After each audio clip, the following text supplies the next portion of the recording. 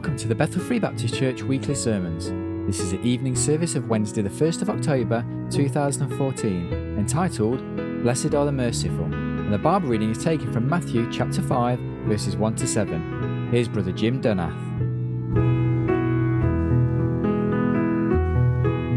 We were, as mentioned, we were here back in 99. Peter was here in 99, right? We were back in 2002. Man, it doesn't seem like 12 years ago. When we were here in 99, I spent a whole day upstairs, up in there.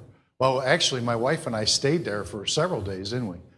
But I spent the whole day up there on the phone trying to work out the details.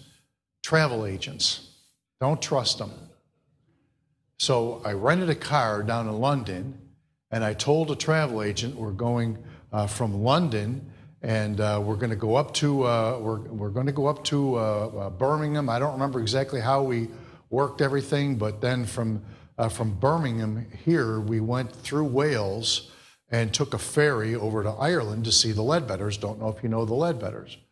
Well, I found out on the plane, while I had some time to sit and look at the fine print about the car that I rented, that you can't take it from Great Britain over to Ireland.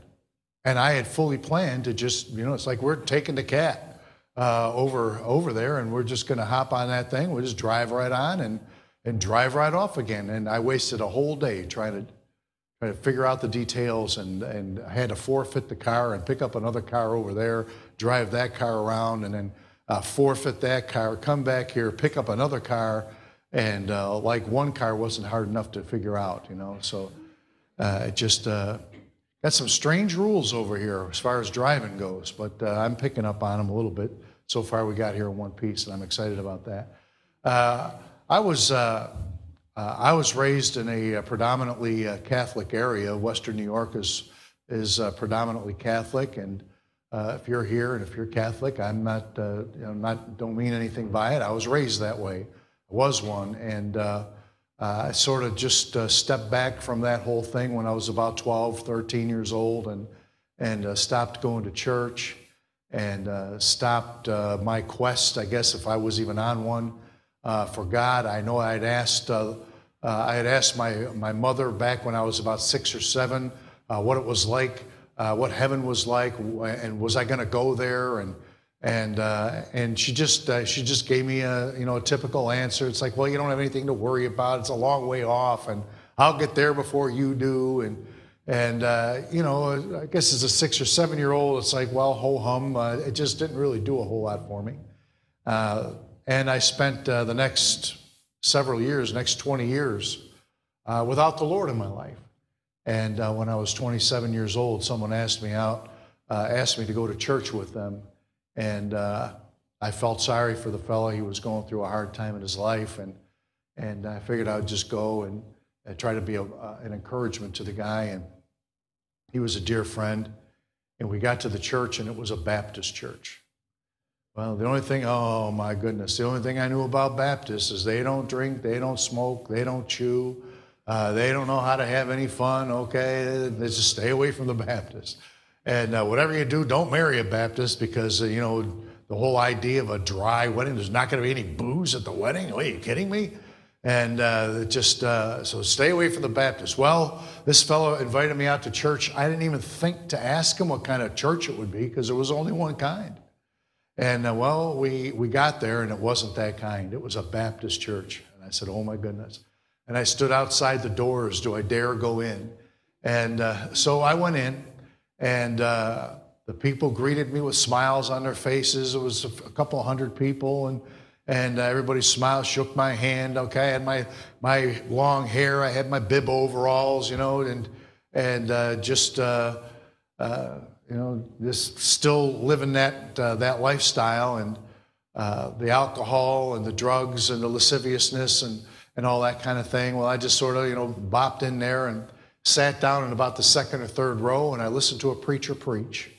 And somebody took a Bible, and the Bible came over my shoulder like this, and was opened up to the page, and a big long finger said, "That's where the preacher's preaching from right there." And it's like, Yeah, you use the Bible here? And so I opened up, I had the Bible there, and I was looking at the Bible and reading the Bible, listening to the preacher, and halfway through the sermon, I said to the fellow that brought me, I said, Joe, I said, this is the first time I've ever been in church, and I actually understand what's going on. It's in English. And he's talking about this right here. And I said, I understand that. Well, the preacher gave an invitation at the end of his message, and I tell folks I must have been retarded because I waited for 3 verses of the invitation before I slipped my hand up and stood up and said, that's me. And I walked. I mean, you'd have to be retarded to turn down Jesus Christ and the gift of eternal salvation. Amen. And I stepped out. I stood up in my place there and let myself through to the aisle and came down in the front and I said, I want somebody to take a Bible. And I wanted to know what that was all about 20 years ago. And I waited 20 years to hear the good news. And someone took me off into a side office, and they showed me how that God loved me and created me and wanted to have a relationship with me, but my sin separated me from him. But that he loved me so much that he redeemed me back to himself by dying on the cross. And if I would just humble myself and pray and ask for forgiveness for all my wickedness, that he would forgive me and make me his dear child. And that's, what are we waiting for?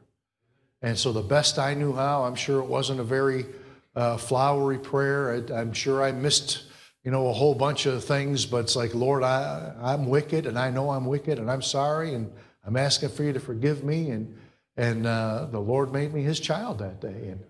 And I walked out of that church, and I remember walking back to my car, and it's like it sort of hit me. What just happened?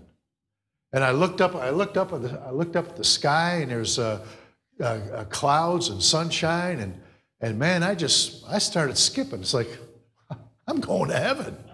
I'm going to heaven. And I'm telling you, man, it's just an exciting time.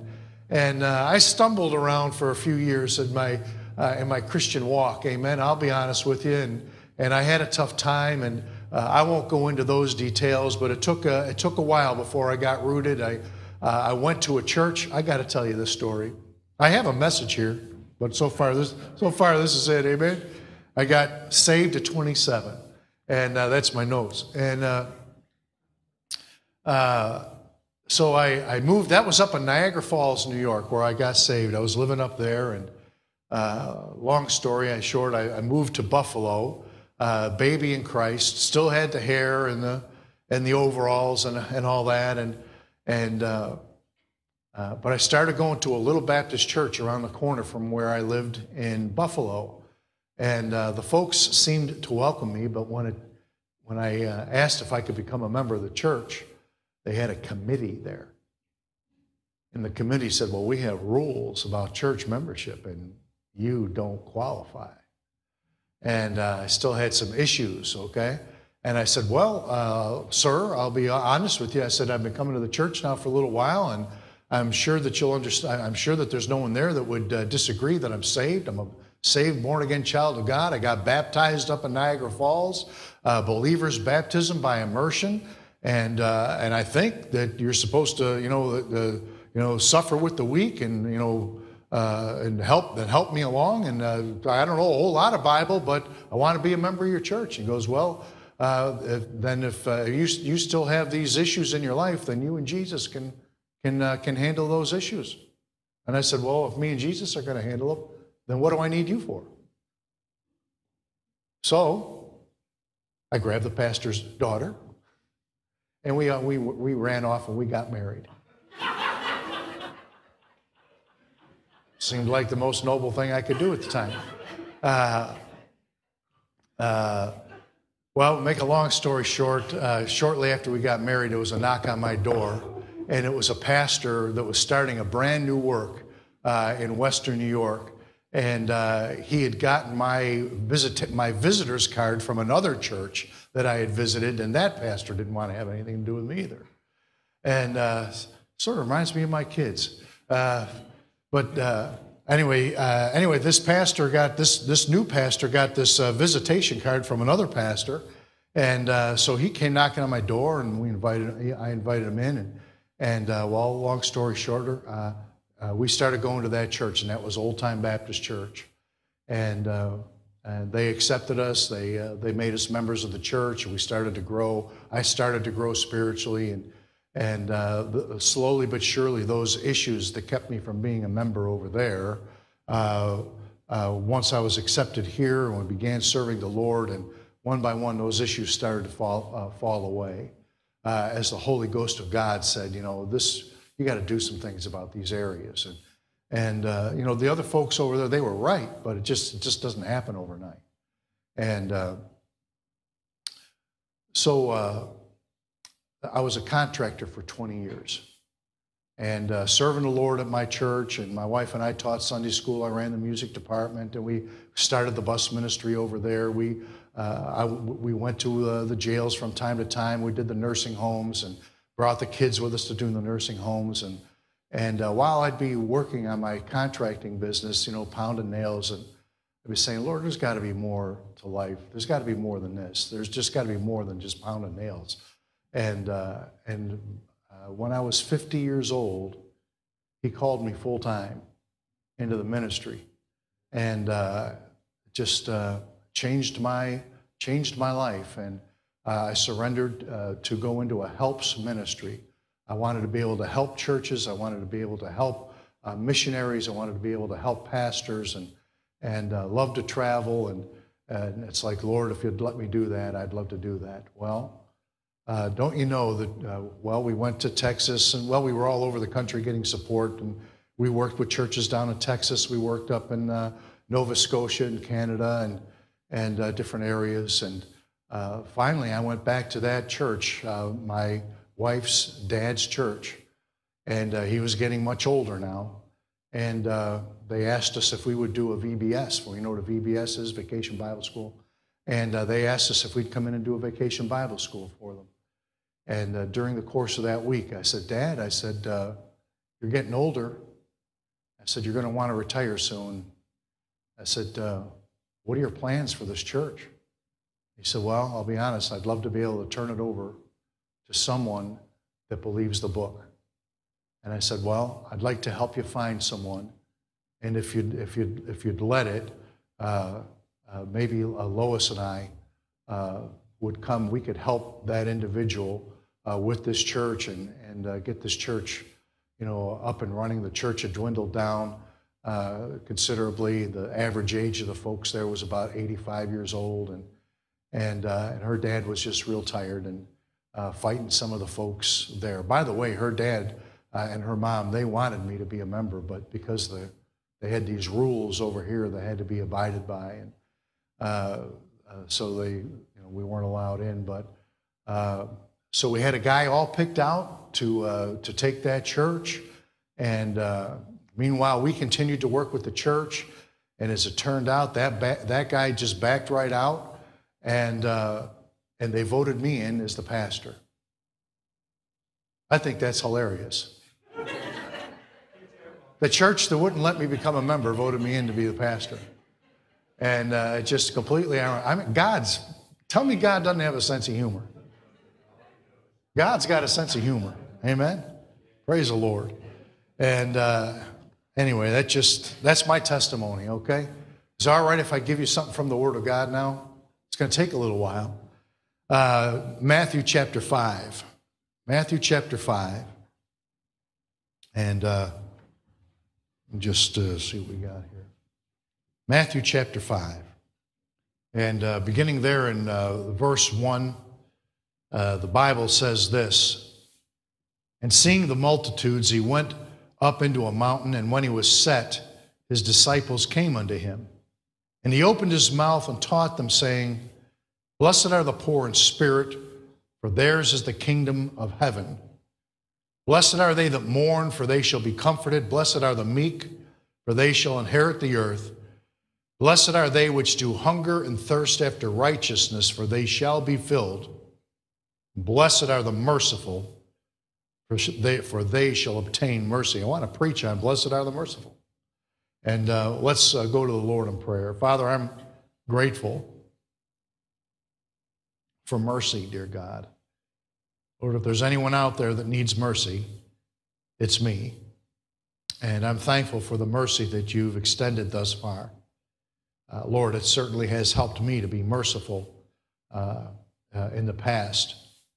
Lord, I'm asking that you'd speak to each and every heart that's here this evening. Lord, I have no idea who all these folks are. I don't know what all they're going through. I don't know their past. I don't know their present. I don't know the issues, Lord. But you do. And Father, I'm asking that you touch each and every heart here this evening. And Lord, I'm asking these things in Jesus' name. Amen. Blessed are the merciful, for they shall obtain mercy. I'm saying we live in a world that's not very merciful. Cain was not very merciful to Abel, was he? Pharaoh was not merciful to the children of Israel. Absalom was not merciful to David, his own father, showed him no mercy. The religious crowd certainly was not merciful to Jesus Christ. And they had every reason. They didn't need to show mercy. They needed to show him not guilty in the first place. But nevertheless, they weren't merciful. And the world just isn't all that merciful toward Christians or toward anyone that just doesn't happen to think like them. And that's just the way things are. And that's sad, because God's desire from the very beginning has been to want to dwell with mankind. Mankind just isn't very merciful and just doesn't want to see things God's way. Man wants to see things his way because he's got all the answers. Just ask him. And it was God's desire in the garden to spend time with Adam and with Eve. It was God's desire when the children of Israel came out of Egypt. God said, "Build me a tabernacle that I may dwell with you." That's God's desire. God loves mankind. I don't understand why, but he does. He made us in his likeness and in his image. He gave us a body, he gave us a mind, will, emotions, he gave us a spirit, he gave us a soul, and wants to have fellowship with us in spite of who we are. I mean, that's a mighty God we've got there. Not only does God want to dwell with us, but not only does he want to dwell with us, he wants to bless us. Isn't that good? I mean, God loves, if this world just understood, God wants to come down here and he wants to live with you and he wants to show you he's a whole lot smarter than we are. I mean, he put all those stars and those galaxies and those nebulae up there and all that other stuff that's out there.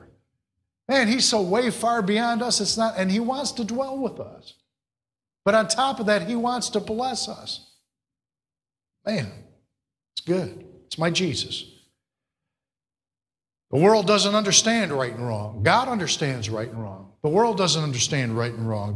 The world doesn't understand ethical and unethical, moral and immoral. The world doesn't know what morals are anymore. We've lost our moral compass as a human race. Regardless of where you come from, we lost our understanding of true religion and holiness. We don't know what that means anymore. I'm not talking about just Christians. I'm talking the whole world, but I'm talking to Christians as well. Political correctness. What in the world is political correctness? We just don't want to offend anybody. You know what political correctness means? If I want somebody to be politically correct, it simply means that I'm too stupid to defend my position and they're better at defending their position, and I don't like being told that. Y'all didn't like that very much, did you? Sorry. No, I'm not. That's what political correctness is all about. It's about people that can't, they know that they're wrong. They can't defend being right. They can't justify it. And so they just, you're offending me. Back off. And that's how they justify themselves. I need my space. And if you're going to confront me with the truth, then that doesn't make me feel very comfortable. So you're not being politically correct. And I'm saying political correctness belongs in the garbage can. mankind doesn't understand he doesn't even begin to understand what's good for the good of mankind. Okay, and when you see this whole world and the way I think I have an understanding of the meaning. The wheels coming off. The wheels are coming off this world. When I think about that, I'm thinking of Pharaoh charging through the Red Sea on the dry ground, and all of a sudden the wheels came off, and they were just overwhelmed. That's what this world is coming to right now. They're just like Pharaoh charging through there, and the wheels are falling off. And I'm saying this world is a nut house being run by the inmates. And it's crazy out there. Well, we're talking about a beatitude. And this is a beatitude. Let me tell you what a beatitude is. A beatitude is a blessing that's ascribed to a particular character trait, a particular characteristic, or a particular attribute. That's what a beatitude is, okay? It's like if you're like this, you'll be blessed. There's a particular characteristic that you have to be this way in order to get that blessing. Amen? Blessed is the man that walketh not in the counsel of the ungodly. That's a beatitude. It's a conditional blessing. If you don't go and seek worldly counsels, worldly marriage counselors and financial counselors, if you'll seek godly counselors that'll give you biblical advice on an issue, God will bless that. You say, well, those Bible counselors, they don't know anything. That's not the issue. The issue is, do you get God's blessing or don't you get God's blessing? And we're looking for something spiritual here, amen? And he'll bless us. He said over there in Revelation, he says, blessed is he that readeth and understandeth this book, right? That's a conditional blessing. And that's what Beatitudes are, okay? Those that are truly blessed are those that humble themselves here in verse 1. Where am I at there? Verse 3, blessed are the poor in spirit.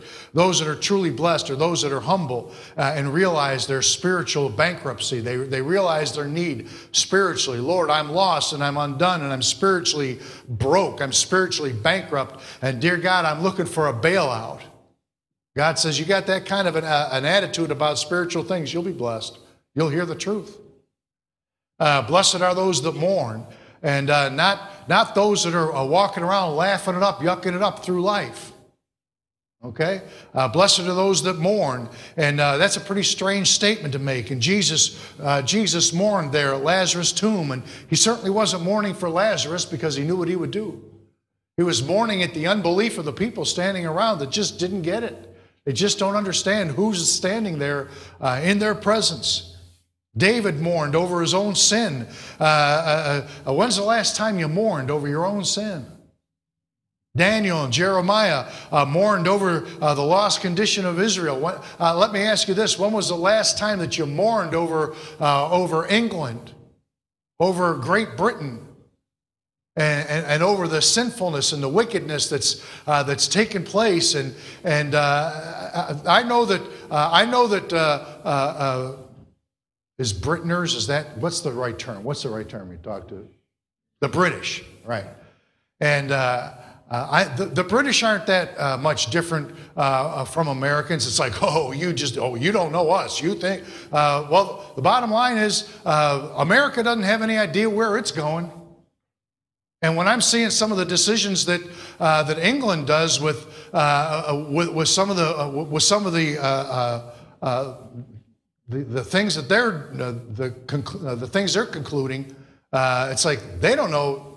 They got it wrong. They didn't get it right. They missed it. And I know what's going on with our borders over there in America.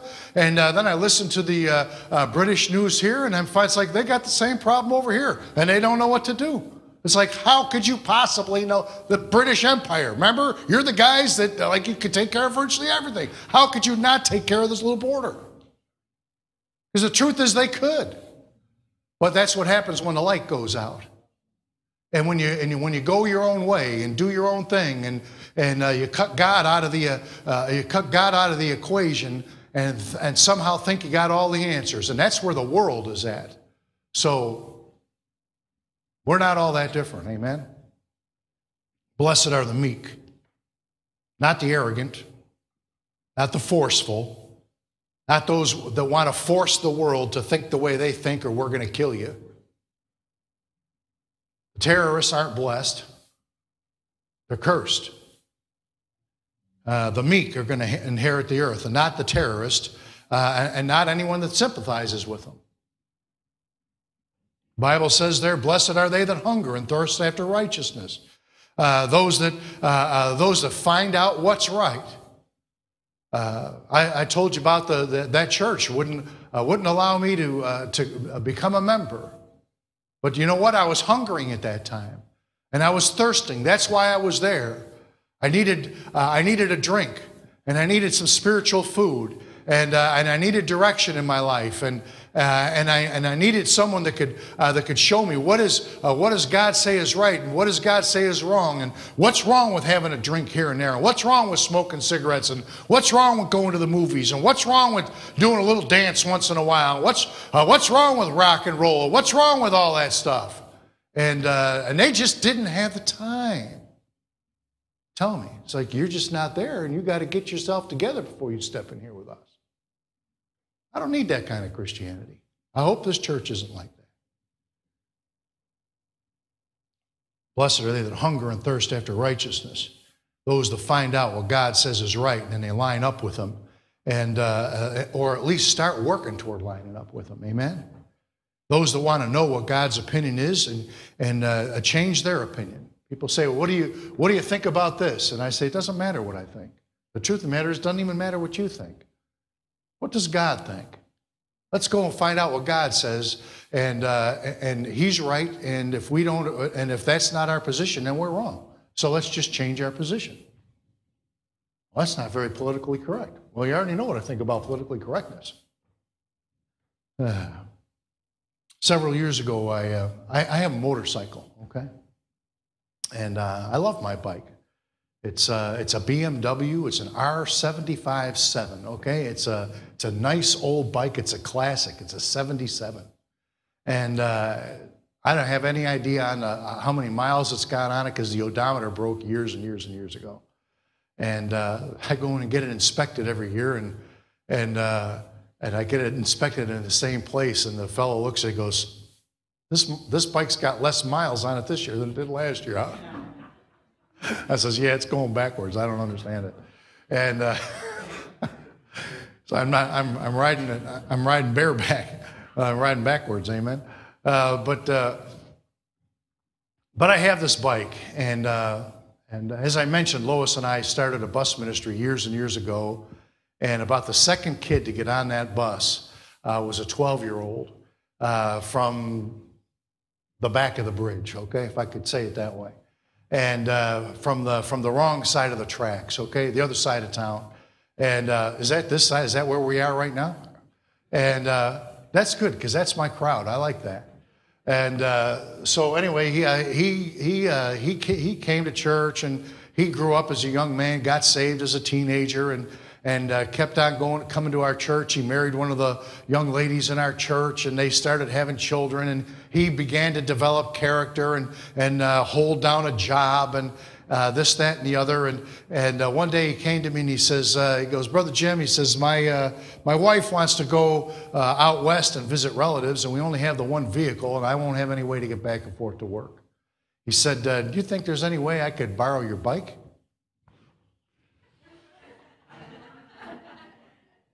Yeah, sure, no problem. Yeah, you can borrow my bike. How long are you going to need it for? 2 weeks, just 2 weeks. I said, okay, 2 weeks. That was in May. I finally caught up with him in February of the following year. I don't know what your winters are like here, but we were talking about the winters and the blizzards in western New York, and I ended up going over to his house. I had somebody take me over to his house, and my plan was it was a mild day, and I said, I'm going to get this bike. I'm going to get this bike home because he's never going to bring it back. And of course, I turned the key, and dead as a hammer, it was sitting out in the snow, uncovered in his yard all winter. Oh my goodness, the chrome I'm telling you, you think it's funny, the chrome was all rusted. The side view mirrors coming off the handlebars, all pitted and rusted. The handlebars, all rusted. The pedals, the shifter pedals and the brake pedals, all rusted. And I've got the rack that has it's got the little luggage, for the baggages the bags on the side, saddle bags, and it's got those nice hard cases on the side. They're all faded now and rusted on the top. The chrome is pitted away. The chrome on the bracket on either side, that's all pitted. The chrome pipes on the side, I mean, everything. I mean, this bike, my heart sank and I wanted to cry and I wanted to kill. I mean, I just wanted to kill him. And it's like, how could you be that characterless as to leave this thing after you borrowed it for 2 weeks in May or June or whatever it was, and then I've got to wait for 8 months to finally get the time to come down here and get it myself and find it in this condition. I got it home. I had to go out and borrow a pickup truck and somebody to drive it. And then the two of us lifted the bike up on the back of the pickup truck, hauled it back to my house, and I started working on it through the winter and the spring.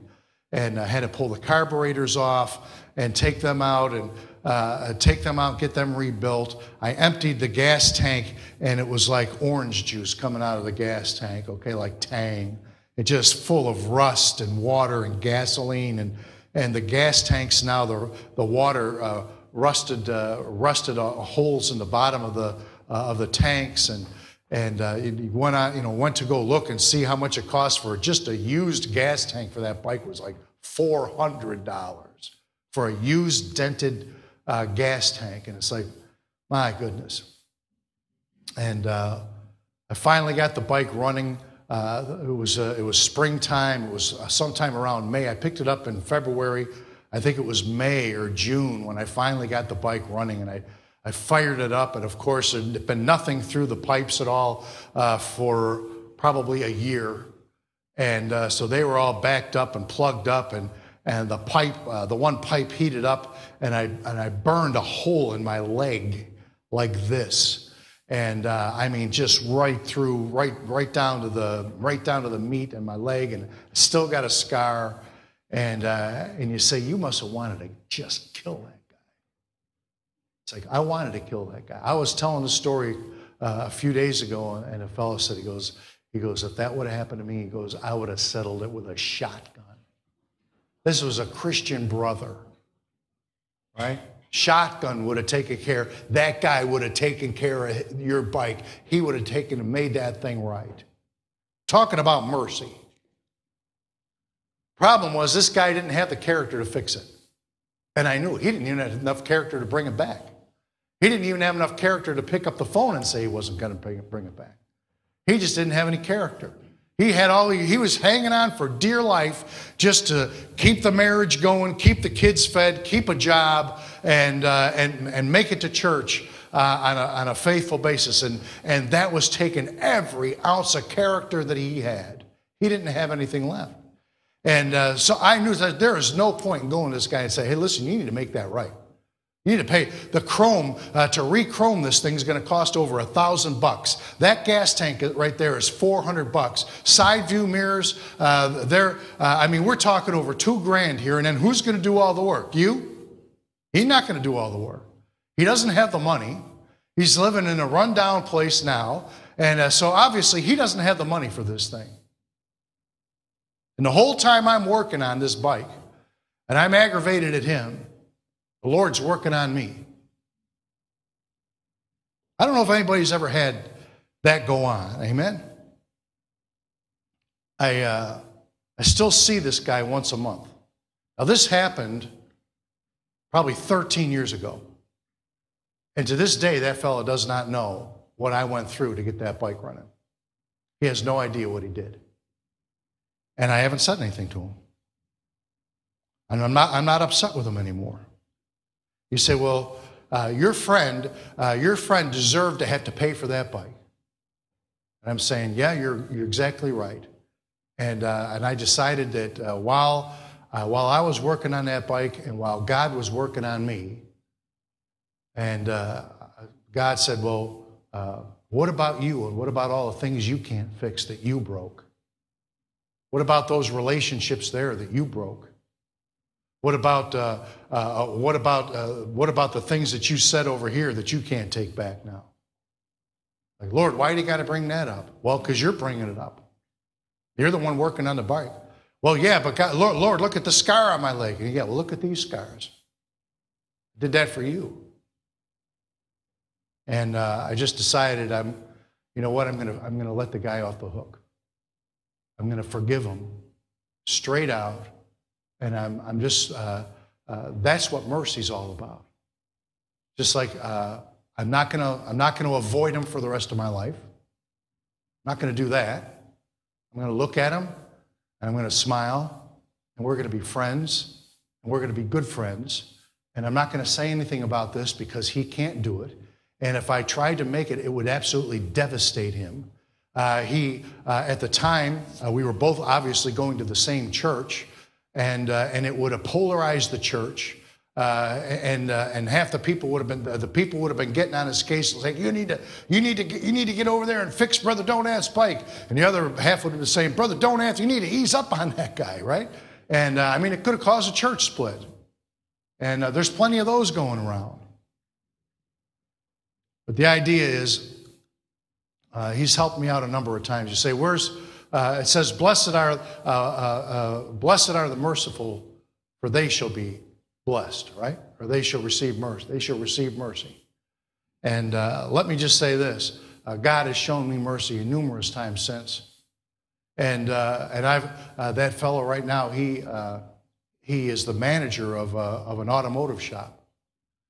And I'll go in there, and he looks up to me like and he's told me, I can't tell you how many times he said this. He says, you're like my father.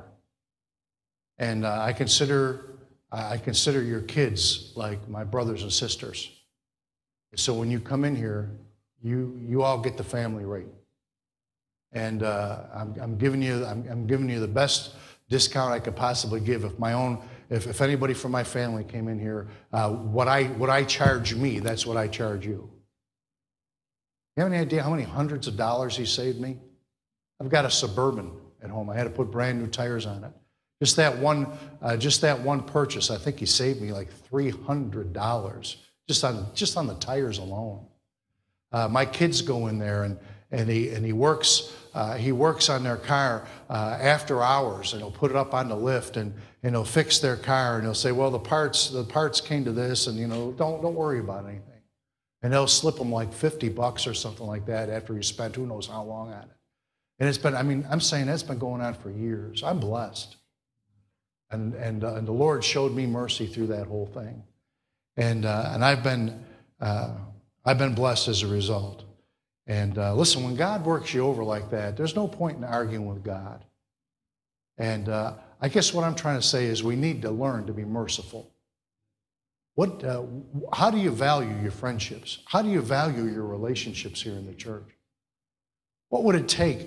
What would it take to get you so upset that you'd walk out that door? What would somebody actually have to do in here to bust up a relationship? And for you to say, that's where I draw the line as far as mercy goes. That's where I draw the line. Where is that? I hope it doesn't exist. I hope instead that you say, you know what? Regardless of who I bump heads with, or who steps on my toes, or who I'm discontented with here, I'm going to do all I can to work it out. And if I believe that they're wrong, I'm going to let them off the hook. And like God let me off the hook, I'm going to be merciful. I want God to show me mercy. God has shown me mercy so many times. It's not even funny. This man is still my friend. Let me catch up to my notes here.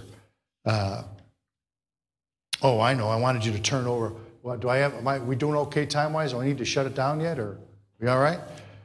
Matthew 18. I'll be done in just one more page, okay?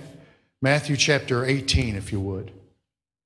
Matthew 18. I want to read this story to you real quick, and I'll try to abbreviate it.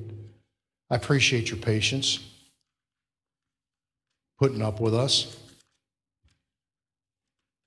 and having mercy on us. Amen. Matthew 18, verse 24, verse 23. I'm sorry. It says, "Therefore is the kingdom of heaven likened unto a certain king, which would take account of his servants. When he begun to reckon, one was brought unto him which ought him 10,000 talents." How much is that? It's a lot. Okay, for as much as he had not to pay, his Lord commanded him to be sold, and his wife and children and all that he had, and payment to be made. You owe me. And you're going to pay, and your wife and your kids and everything you have, and you're all going to work there until I'm going to take all your stuff, add that all up, and then you're going to work until that's all paid off. And the servant fell down and worshipped him, saying, "Lord, have patience with me, and I'll pay thee." And then the Lord of that servant was moved with compassion and loosed him and forgave him the debt. And you know the rest of the story. That man that was forgiven, that man went out and he found somebody that owed him a couple of pence, and he grabbed that guy by the throat and he goes, "You're going to pay me every last penny that you owe me." And when the king found out how the guy treated that guy, he said, he goes, after I forgave you, you went out and you did that? Shame on you. And what does it say down there in verse 33? "Shouldest not thou also have had compassion on thy fellow servant, even as I had pity on thee?" And his Lord was wroth, and delivered him to the tormentors, till he should pay all that was due him. You say, well, that doesn't apply to us because we're not going to the tormentors because we're saved. We're saved, born again children of God. Well, but what about what the Bible talks about, that we wrestle not against flesh and blood, but against principalities and powers and spiritual wickedness in high places, and they know how to torment us. They know how to torment our marriages. They know how to torment our homes. They know how to torment our workplace, and they know how to torment our minds and our emotions, and they know how to play games with us. And we have eating disorders and sleeping disorder and nightmares, and our relationships break down. I'm talking about Christians that are being tormented. Christians that have every disorder that the world has, and on the medications for those disorders. And listen, if you're on meds, I'm not trying to offend anybody. I'm just saying maybe there's some tormenting going on because maybe we simply haven't been as merciful as we could have been. Maybe we needed to forgive that mom. Maybe we needed to forgive that dad for what he did. Well, if you would have known what he did, he doesn't deserve mercy. That's exactly what mercy is. It's not getting what you deserve. And I'm saying this fellow here said in verse 35, "So shall my heavenly Father do also unto you, if ye from your hearts forgive not everyone his brother." Everyone his brother. I don't want to be given over to the tormentors. I don't want that.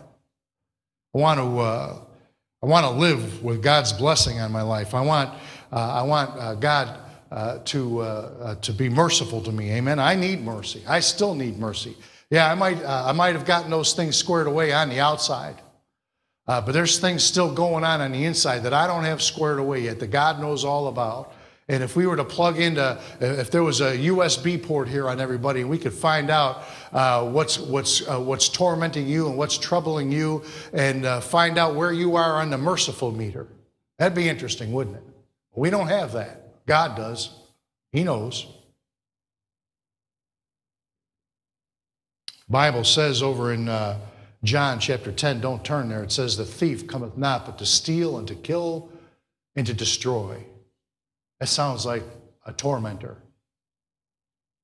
But I am come that they might have life and that they might have it more abundantly.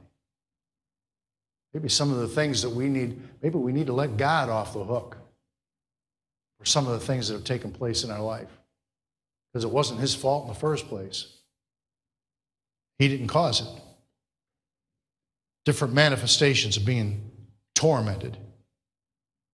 I'm saying if you have issues with some of these different things that I've mentioned, there's a good chance that you haven't let go of some transgressions or some transgressors in your life. And you haven't let them off the hook. And maybe you're going to wait till they're laying on their deathbed before you make things right. And I'm saying, don't do that, because you're being tormented every day that you don't. Take care of business today and get the tormentors off your back. That's basically the message here. If you're honest with yourself and with God, God will reveal to you who it is you need to forgive and who it is you need to be merciful toward. And it may be that you got it all wrong to begin with. Maybe they didn't even do what you thought they did or said. Amen? I'm saying if you have to go to somebody and make things right with them, do that. Get the tormentors off your back. Maybe like me, maybe if you're like me, maybe you just never said anything. Maybe you just don't say a word. Just, I'm forgiving them. I'm going to have mercy. No, they don't deserve it. But I'm just going to back off. I'm not going to cause trouble. I'm going to do the spiritual thing, and I'm going to show mercy. And I'm not going to say a word. I'm telling you, God will help you. God will help you if you do that. And let's pray. Father, I'm grateful, Lord, for the Word of God. And dear God, I'm thankful that Jesus gave us this example. And Lord, not only did he give us this example here in this parable, but he also lived it out when the religious crowd was merciless and beat him mercilessly and nailed him to an old rugged cross. And he shed his blood there on Calvary. Lord, he looked at them and he said, Father, forgive them, for they know not what they do. And Lord, if any crowd never deserved mercy, it was that crowd right there. But you forgave them on the spot. Lord, help us. We're Christians, Lord. We call ourselves Christians. Help us, Lord, to be Christ-like in this area of mercy. And Father, I'm asking these things in Jesus' name. Amen.